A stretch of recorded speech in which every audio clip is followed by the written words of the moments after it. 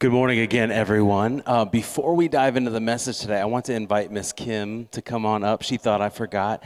Come on up, Miss Kim. I wanted her, give it up for Kim. Give it up. She's awesome. She's one of our leaders here. I wanted to just ask her a couple of questions about this proverb a day thing because it's, I just think it's really important that we're in the Word, and especially Proverbs 1 talks about wisdom, right? Is so important. It keeps us from calamity, that kind of thing. And so, just Miss Kim, have you ever read through Proverbs before? Yes. You have. And what is your general takeaway from it? Well, the whole book, or just what we've been reading. That God is providing everything that we need to make it through this world. If we listen, if we obey, and if we plug in, he guides us through all of it. Yeah, that's really good. What's one thing you're hoping to get out of this Proverb a Day reading this time?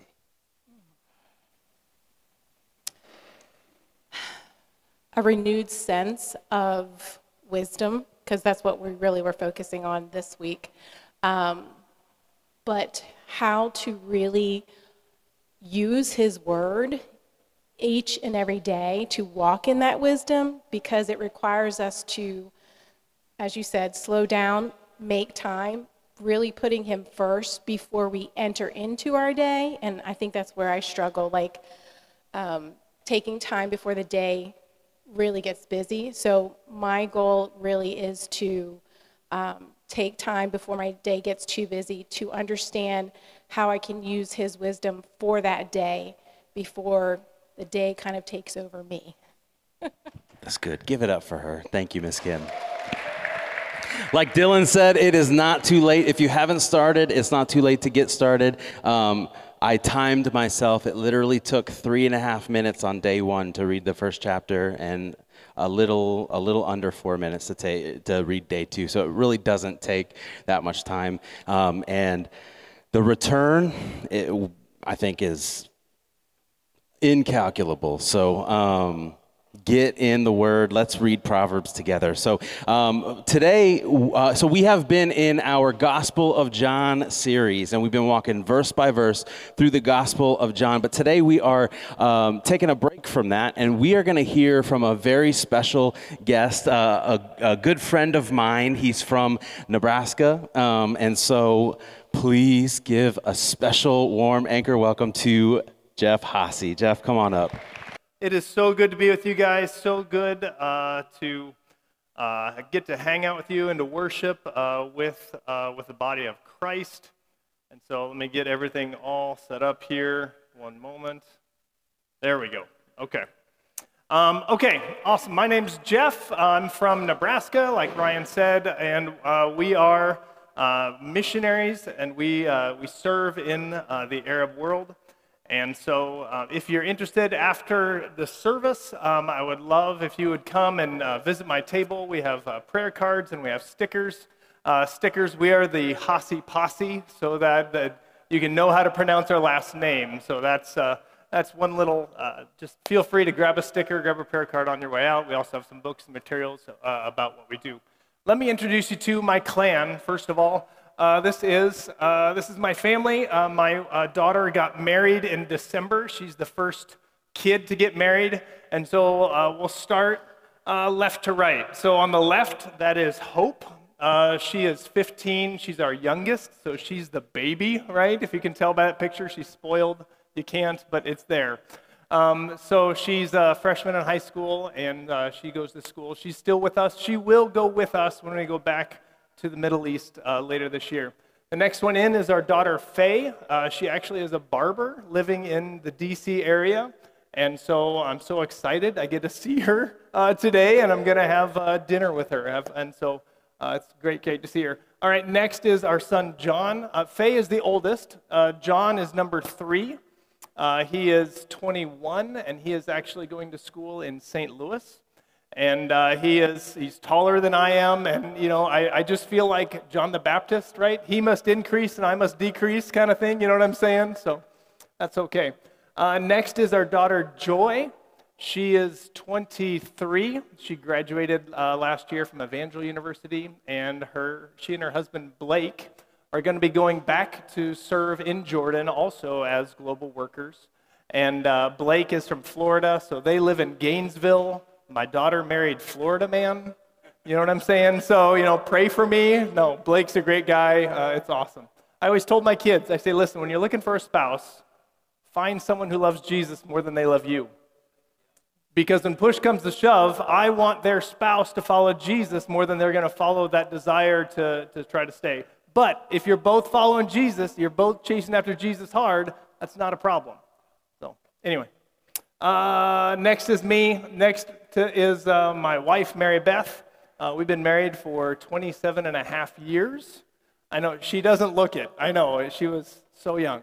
But it's been so great. We grew up in church together, and so young people, be careful. If your parents are in Bible study in a small group with someone and they have kids, I'm just saying, it happens. So far right is our daughter Grace.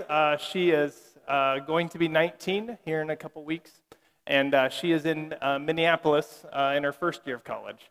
So if you're keeping score, that's 5 kids, 5 states.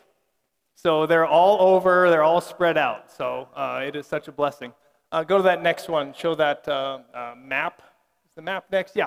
So this is our neck of the woods where we serve. We serve with an organization called Live Dead. If you haven't heard of Live Dead is a movement within AGWM that focuses on planting churches among unreached people groups in multinational, multi-organizational teams. And so what we want to see is we want to see churches planted that are full of local believers. For example, in the country of Oman, there's not a lot of Omani Christians. In fact, there's more Starbucks in Oman than there are Omani Christians. And so what we want to see is we want to see churches in Oman filled with Omani Christians. There may be churches there where there's Americans that are worshiping. There may be churches where there are Indian believers or Filipino believers. We want to see churches with Omani believers planted there, and then to see those churches multiply and spread throughout the area. And we want to see that happen throughout the Arab world, so that we have churches filled with local believers, led by local believers, and multiplying with other churches filled with local believers. And it's not just Americans, but in fact, it's a great privilege to be able to serve with brothers and sisters from other parts of the world. In fact, where we're going to be going to Cairo, Egypt, where we will serve on a team that will teach, train, and mentor new workers that are coming to the Arab world what it looks like to live and serve in a Muslim context. And right now, I can tell you the majority of those people that are coming to serve on those teams or to get training on those teams are not from America. They're from Central America and South America and Europe, and we're also getting interest from Sub-Saharan Africa and China and other parts of Asia.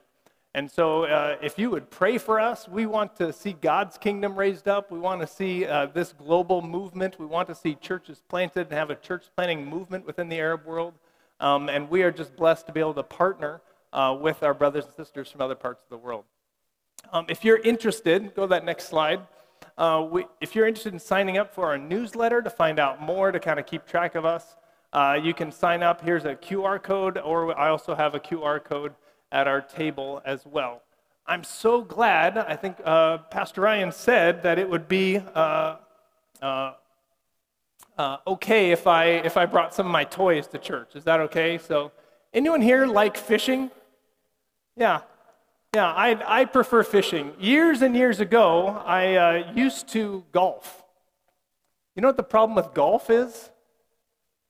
There's just one idiot on the end of the stick if you're having a bad day.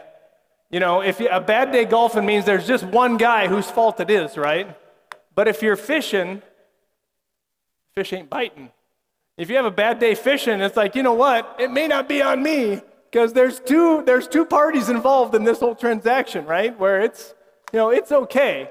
And so I just decided, you know what? I'd much rather fish because, I'd rather, I don't know. You can take your kids fishing. If you take your kids golfing, you kind of get funny looks. You know what I'm saying? pushing the, having your toddler with you while you're on the golf course doesn't really work. One day in Nebraska, Pastor Ryan and I, we were walking down the road, and we saw this guy out in the middle of a cornfield, and he's standing in a boat, and he's got a fishing pole, and he's just reeling the fishing pole in and casting it out and reeling it in. We stood there and watched him for a little while. I'm like, man, I said to Ryan, I said, someone ought to tell him he's not going to catch a lot of fish standing out there in the middle of a cornfield with a boat. And Ryan says, yeah, someone should tell him. I said, Ryan, you go tell him. Ryan looks at me and he says, well, Jeff, I'd go tell him. Problem is, I ain't got no boat to go out there and tell him that he's not going to catch any fish. No. Anyway, Jesus called us to be fishers of men. When he talked to the disciples and they were fishing, he said, hey, follow after me and I'll make you fishers of men. They didn't have to be fishers of men right that day. They didn't have to go to school or get special training. They just had to spend time with Jesus. Jesus called them to hang out with him and to spend time with him. And that's part of what we do, is that when we visit with people in the Middle East, and we talk with people, we just are trying to find a way to spend time with them. In fact, it's been our privilege, put that picture of the visit into the homes with that couple. We work ourselves we try to find a way into people's homes because things happen around food. Anyone else here like food? Yeah, I love to eat. So we love to go people's homes and we love to eat. National dish of Jordan is called mansef.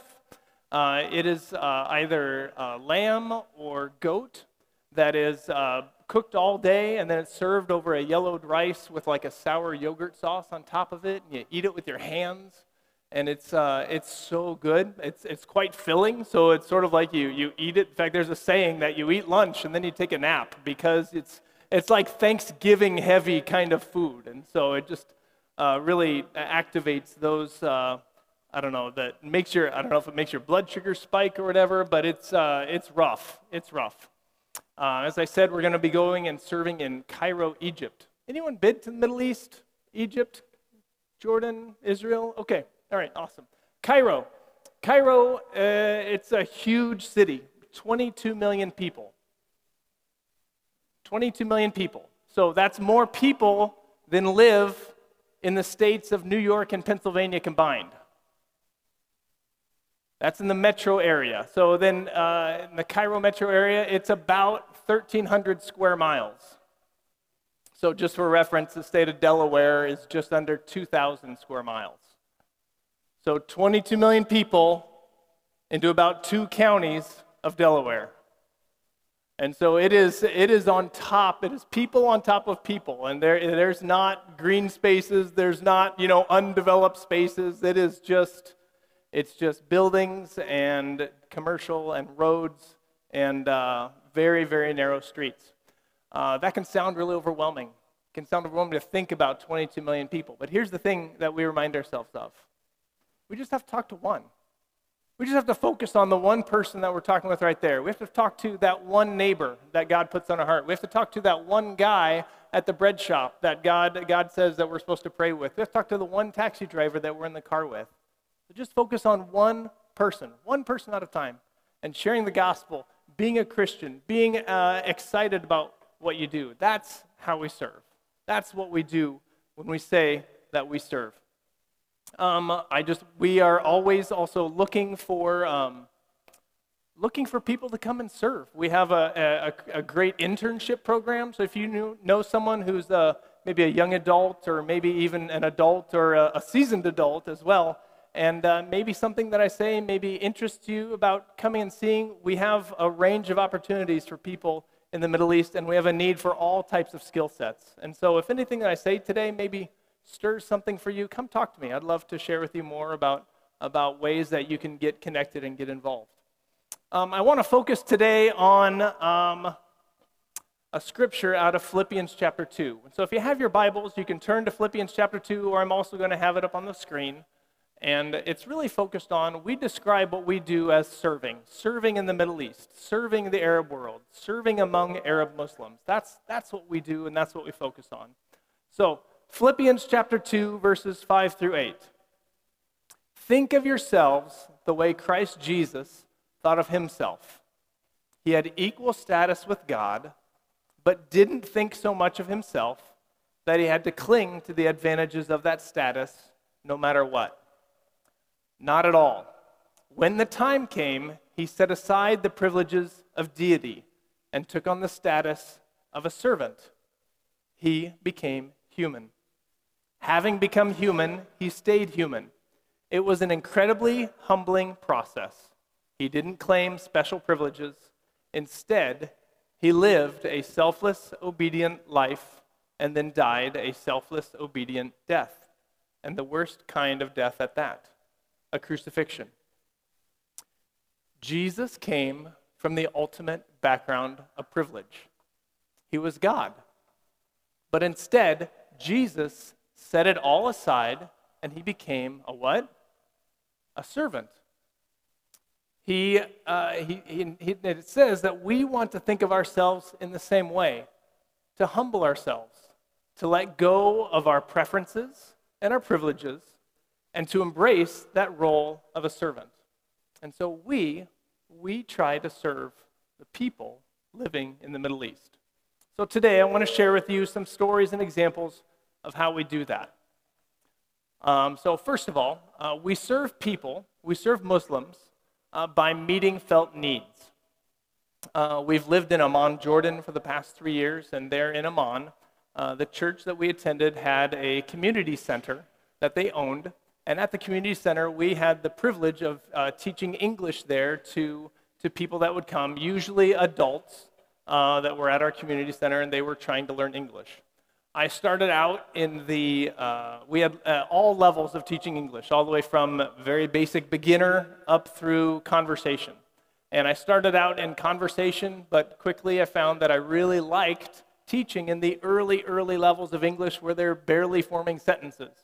And so it's so much fun to help people that are new to learning English to be able to know the difference between words that sound the same. You know, words like, John, if you will, peace, peace, and peace.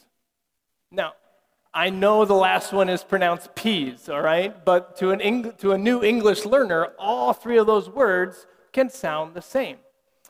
One day when I went to my class, only one of my students showed up. Okay.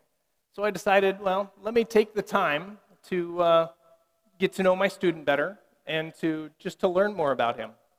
And I found out that he was Palestinian and that his family had come to Jordan I think in 1967, and that as a Palestinian, he wasn't a citizen of Jordan. In fact, he could never become a citizen of Jordan.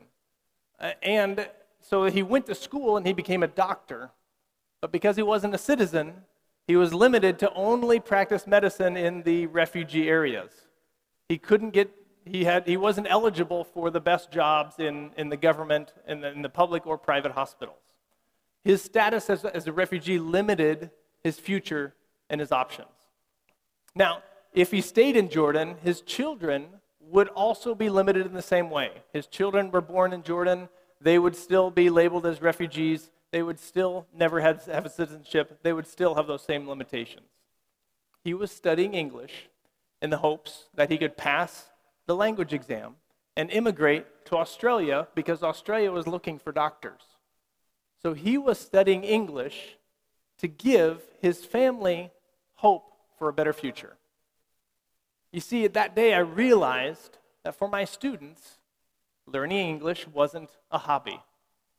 It was their way out of a cycle of poverty. So many people in Jordan have told me again and again that their ability to speak English is the number one way for them to get a better job. Now, I mean, English is okay. I mean, I speak English too. But here's I've learned Arabic. I speak Arabic, sort of. And I'm not saying English is better. I'm just saying it's the reality that these people find themselves in. I had another neighbor tell me that he worked for a country that was based out of Saudi Arabia. He was in IT. All of their staff meetings were conducted in English. So he's like, please, just have lunch with me like once a week, just so that we can practice my English so I can get better, so that I can keep this job and advance in the company.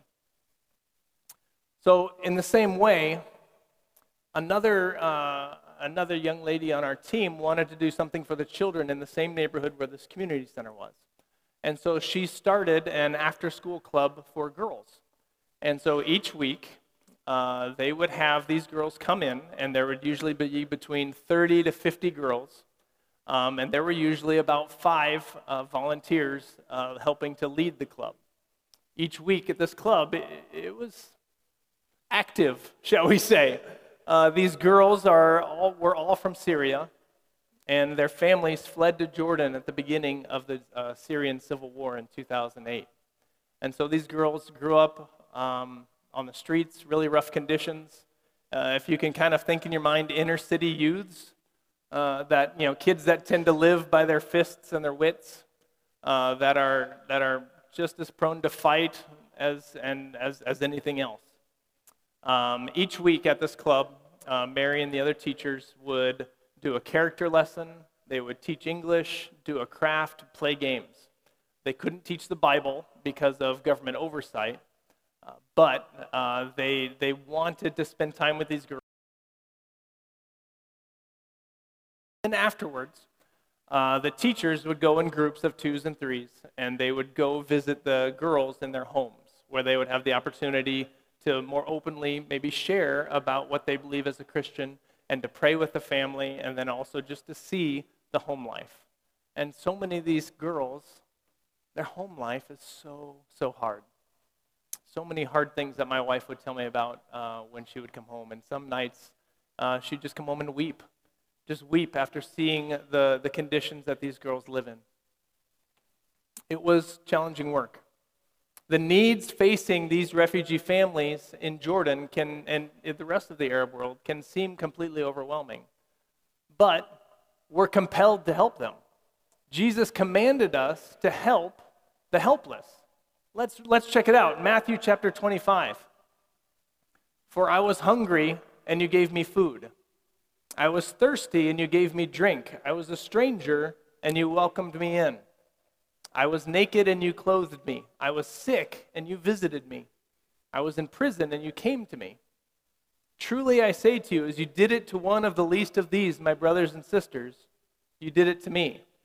Now, you may say to me, hey, you're meeting felt needs by just teaching English. What about all these other needs that you mentioned? Well, it's like, well, that's great.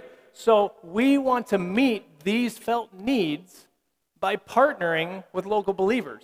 And so we serve Muslims by partnering with local Christians. You want to put that second slide up there. We want to absolutely help and feed and clothe and care for and visit the people that are hurting. Jesus commands us to do that, and we absolutely want to obey that command. But here's what we have to do. We want to partner with local believers so that those people in need get connected with the local body of Christ. In places like Jordan and Egypt, we're actually privileged to have Christians around us. Jordan and Egypt are about 10% traditional Christians, mostly Catholic or Orthodox or Coptic. And so we partner with churches as much as we can to get people connected with other local Christians. There aren't Christians everywhere within the Arab world, but where there is, we want to partner with them as much as possible so that these families see their needs being cared for by local believers, and that doesn't create a dependence on Westerners. We want them connected with local believers, not with us. We want them to come into a community with Christians that are in that same culture. For example, with the girls' club that's in that neighborhood, we partner with a church in that neighborhood for distribution of school supplies and clothing and food and other basic needs that these families have. Another example is that in a town about 40 miles south of Amman, There's a pastor there named Andy and Sandy, we'll call them. That's not their real names. They have been there for years. Andy is from Jordan, and Sandy is actually from Syria. And so they've pastored a church there for, 20 plus years, 30 plus years. And they not only care for their congregation, but they also have a community center where they reach out to the Syrian and Iraqi Muslim refugees that are in their town as well. So that they have women's groups, they have craft groups where they get together, where they have meetings where they talk about the Bible, and they have youth clubs. In fact, we've had the privilege in the summer and at Christmas to be able to partner with them and to come alongside and to help run these after-school clubs and programs for kids.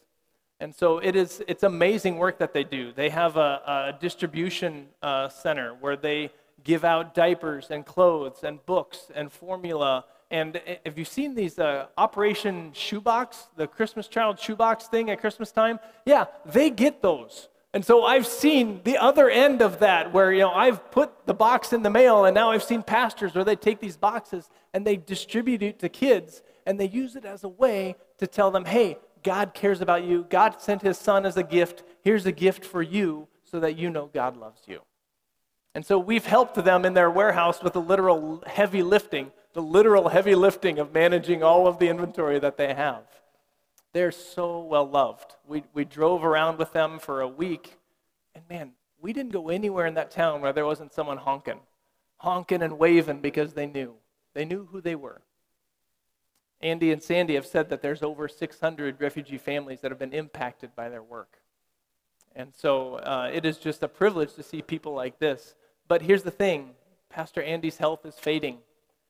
He has fought cancer off twice, and God has used that as a way for him to witness and to be in the hospital and to pray for people and to share with people how he's not afraid to die and how they are just astounded at that. But if you just pray, because here's the thing, we want to see other local believers rise up to take their place. I really don't think a Westerner could do what they do.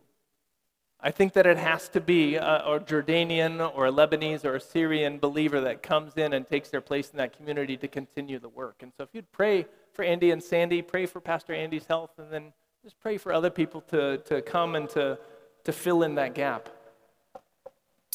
So we want to serve these brothers and sisters. We want to serve these Christians, these local believers that we find, to provide with them, to partner with them and provide for them what they would lack.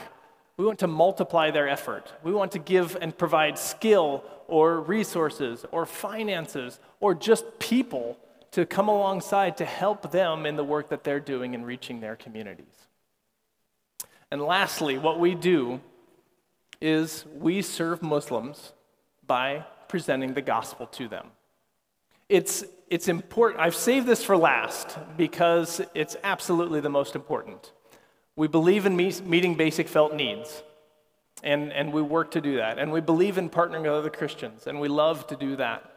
But we must seek to share the gospel with a lost and dying world. Maybe some of you have heard the saying, preach the gospel, use words if necessary. And that's attributed to Francis of Assisi. And many Christians use that saying, meaning we don't have to say anything. We just have to live our life as a good Christian moral person, and the lost will just see who we are and what we do, and they'll know what to do. The problem is, Jesus didn't live that way. The apostles didn't live that way. In fact, Francis of Assisi didn't even live that way. They all preached. They all preached with their words. They all proclaimed. They all pointed to eternity and preached the gospel using their words.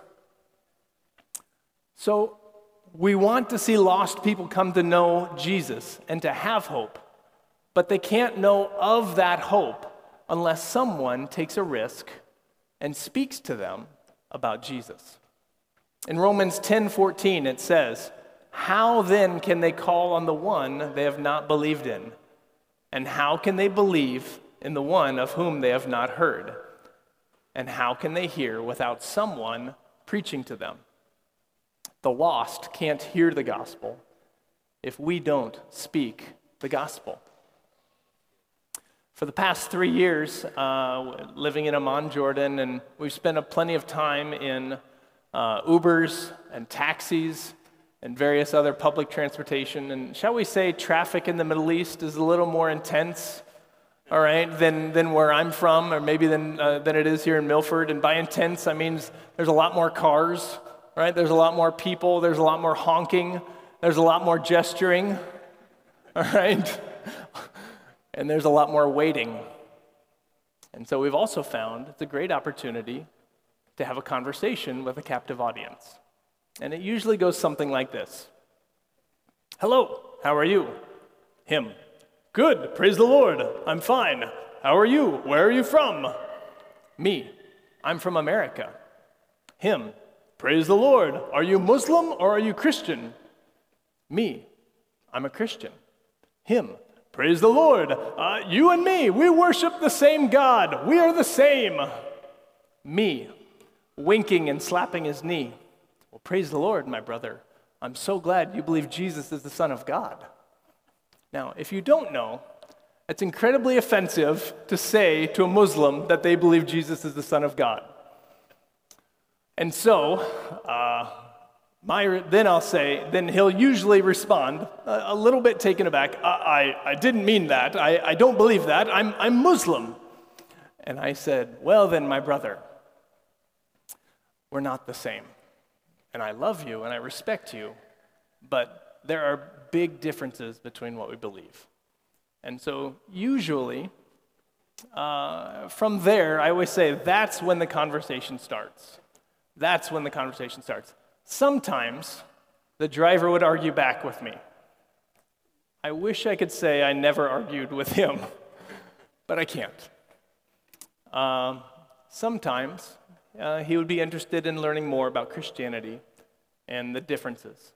And so I would help him get the Bible on his phone or help him get a video of a testimony on his phone about a person that became a Christian.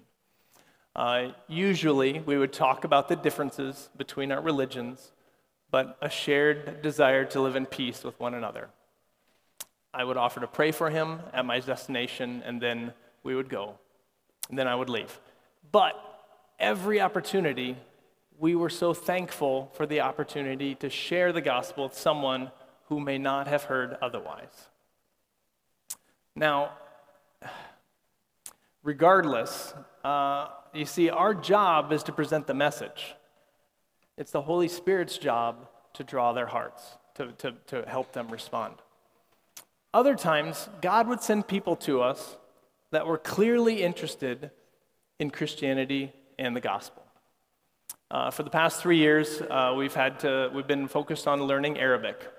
And so at our center, from day one, we were not allowed to use English at all, ever, in our classrooms.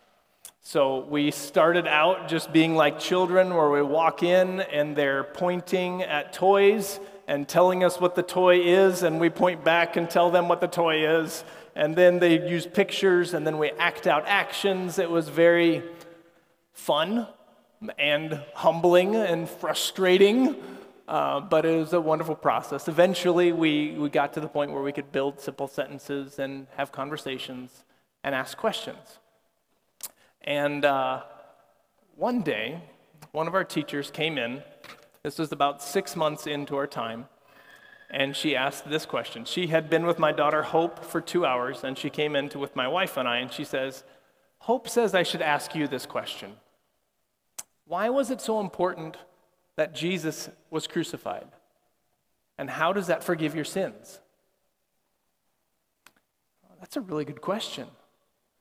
The problem is, I got to answer you with my first grade Arabic, and so it's okay. We got through. But this wonderful, wonderful believer, this wonderful woman, she's not a believer yet. Let's call her Diane. She had obviously been talking with my daughter Hope about this and other Christians and wanted to know and understand more about Christianity. You see, the problem is, for Muslims, it's not considered appropriate to ask questions in Islam. It's not appropriate to to ask questions that may challenge the status quo. In fact, for some Muslims, even knowing that someone else has questions about Islam, that means that that person is already an apostate and needs to be silenced. And so Muslims who are interested in knowing more about Christianity must be careful who, when, and where they ask questions to find out more about Christianity. And here's the thing. We're not Muslims. We're not locals. We're cultural outsiders. And so it was much easier for them to ask us questions about Christianity. If they're interested in knowing more, absolutely. If they're curious and finding out more about Christianity, who are you going to ask? You're going to ask Christians. And it's safe for them to ask us those kind of questions.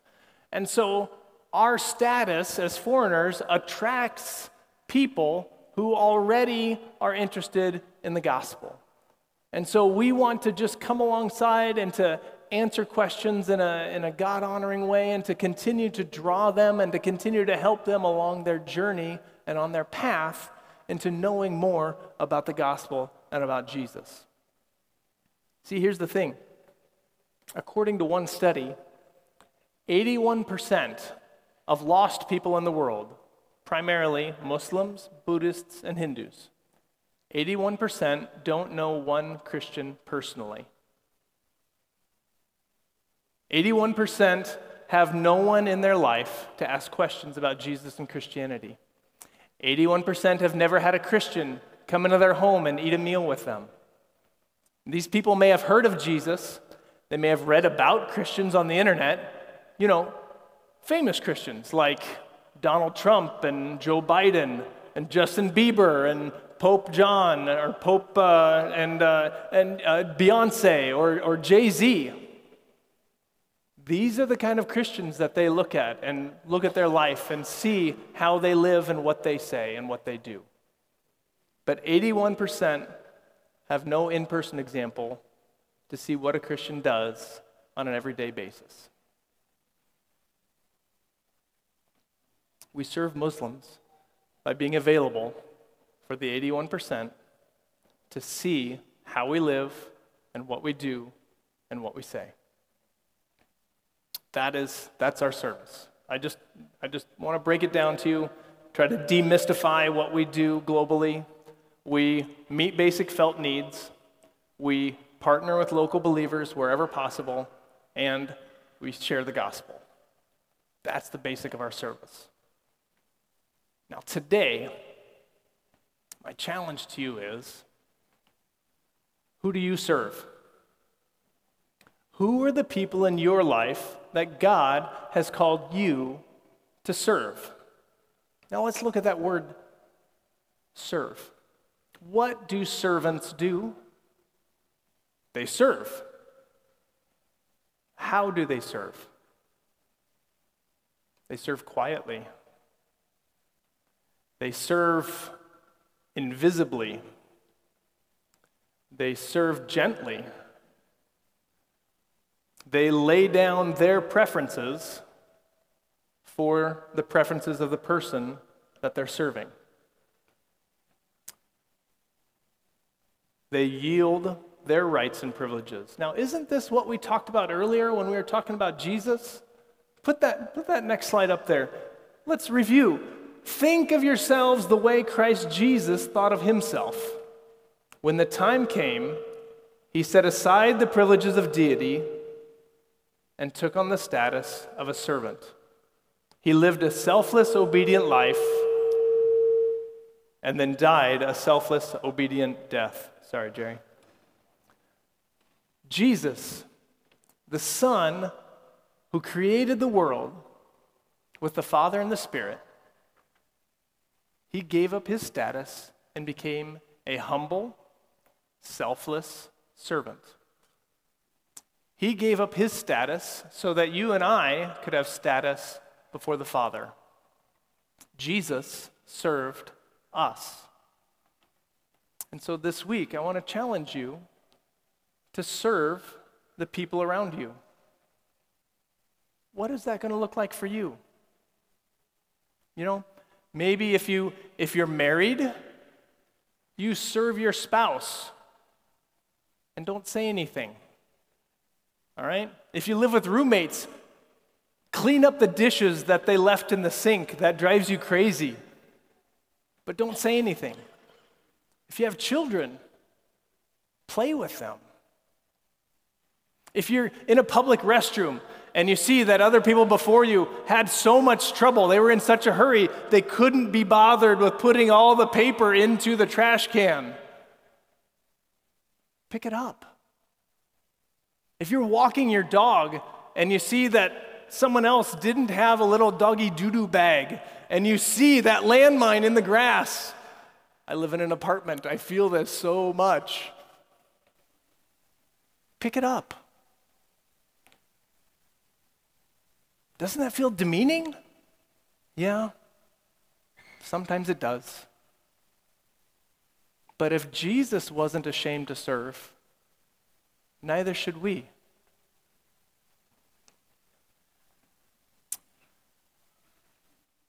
See, Jesus is calling you to a life of service, and it's about serving people, but it's also then about taking the time. I want to challenge you, if there's time, the next step then would be to pray for opportunities for you to share Jesus with people around you, and that could be as simple as saying, hey, how can I pray for you? I don't think I've ever met anyone when I've asked them that they've ever turned down and saying, I don't want you to pray for me. Are you willing to let go of your privileges and your preferences and your pride and your desire and to work to serve the people around you? I mean, can you imagine? Imagine being in a family where the father and the mother and the children serve each other, where they work to say, hey, I don't want to live life just for myself. I want to work to serve people around me and help them be successful. Can you imagine a church where people are here serving joyously together, where they're not thinking about their pride and their kingdoms and their power and their position, but they're just working at serving? Can you imagine the influence that that church could have in a community as the community sees these people that are selfless? I really think that's what God wants. But you see, our pride gets in the way. We don't like it. We don't like serving. It's uncomfortable. But what if the best life God has for you is on the other side of you letting go of what's most dear to you and protecting your position and your image? And what if you chose to just serve? That is what Jesus is calling you to do.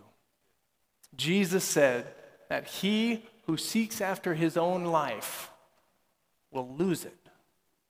But if you lose your life for my sake and for the gospel, you'll find it. Will you pray with me? Heavenly Father, thank you. Thank you for sending your son Jesus. Jesus, thank you for giving us the example of what it looks like to be a servant. Holy Spirit, please come and help us. Help us to lay down our lives. Help us to give up our privileges and preferences. Help us to lay down our pride for the sake of the gospel so that we can serve the lost and hurting around us, Lord. In Jesus' name, amen. Amen. Can we give it up for Jeff? Thanks, Jeff. Worship team, you can come up. Really quickly, as he was sharing, I just felt like the Holy Spirit reminded me that we are called to do exactly what he does. We're called to do exactly what he does. You might say, oh, Pastor Ryan, I'm not called to go to the Arab world. We're called to do exactly what he does, just in different places. Acts chapter 1, verse 8, this is the words of Jesus to his disciples before he ascends into heaven. It says this, but you will receive power when the Holy Spirit comes upon you, and you will be my witnesses, telling people about me everywhere. In Jerusalem is where they were from, that area, Jerusalem, Judea, Samaria, and to the ends of the earth. We're not called to go to the ends of the earth like Jeff and his family or others like him, but I think we're called to Jerusalem. We're called to where we're at now, and we're called to be his witnesses and to tell people about him. We're called to do the exact same thing, just in a different place. And I hope he doesn't mind me sharing this, but our brother Brian McDowell is living this right now. He is over in Europe for work. And he doesn't see it as just a work trip. I've had conversations with him where he sees it as God sent him to share the gospel. And he's taking advantage of his opportunity over there. And it's awesome to see. Brian, thank you for being faithful to the Lord and his call on your life. We're all called to do that. Just the place that we do it is different. So the worship team, what we're going to do right now, we're just going to take a few minutes, just a couple minutes, just to respond to the message. And I want to encourage you, if you need to pray, pray. If you want to worship, worship. If you need to meditate and just think about the message and just kind of mull it over, let it wash over you, do that. But let's not rush through this moment. Nobody leave just yet. We're going to take a few moments and respond. So if you want to stand, you can stand. If you want to stay seated, you can stay seated, but the worship team is going to lead us.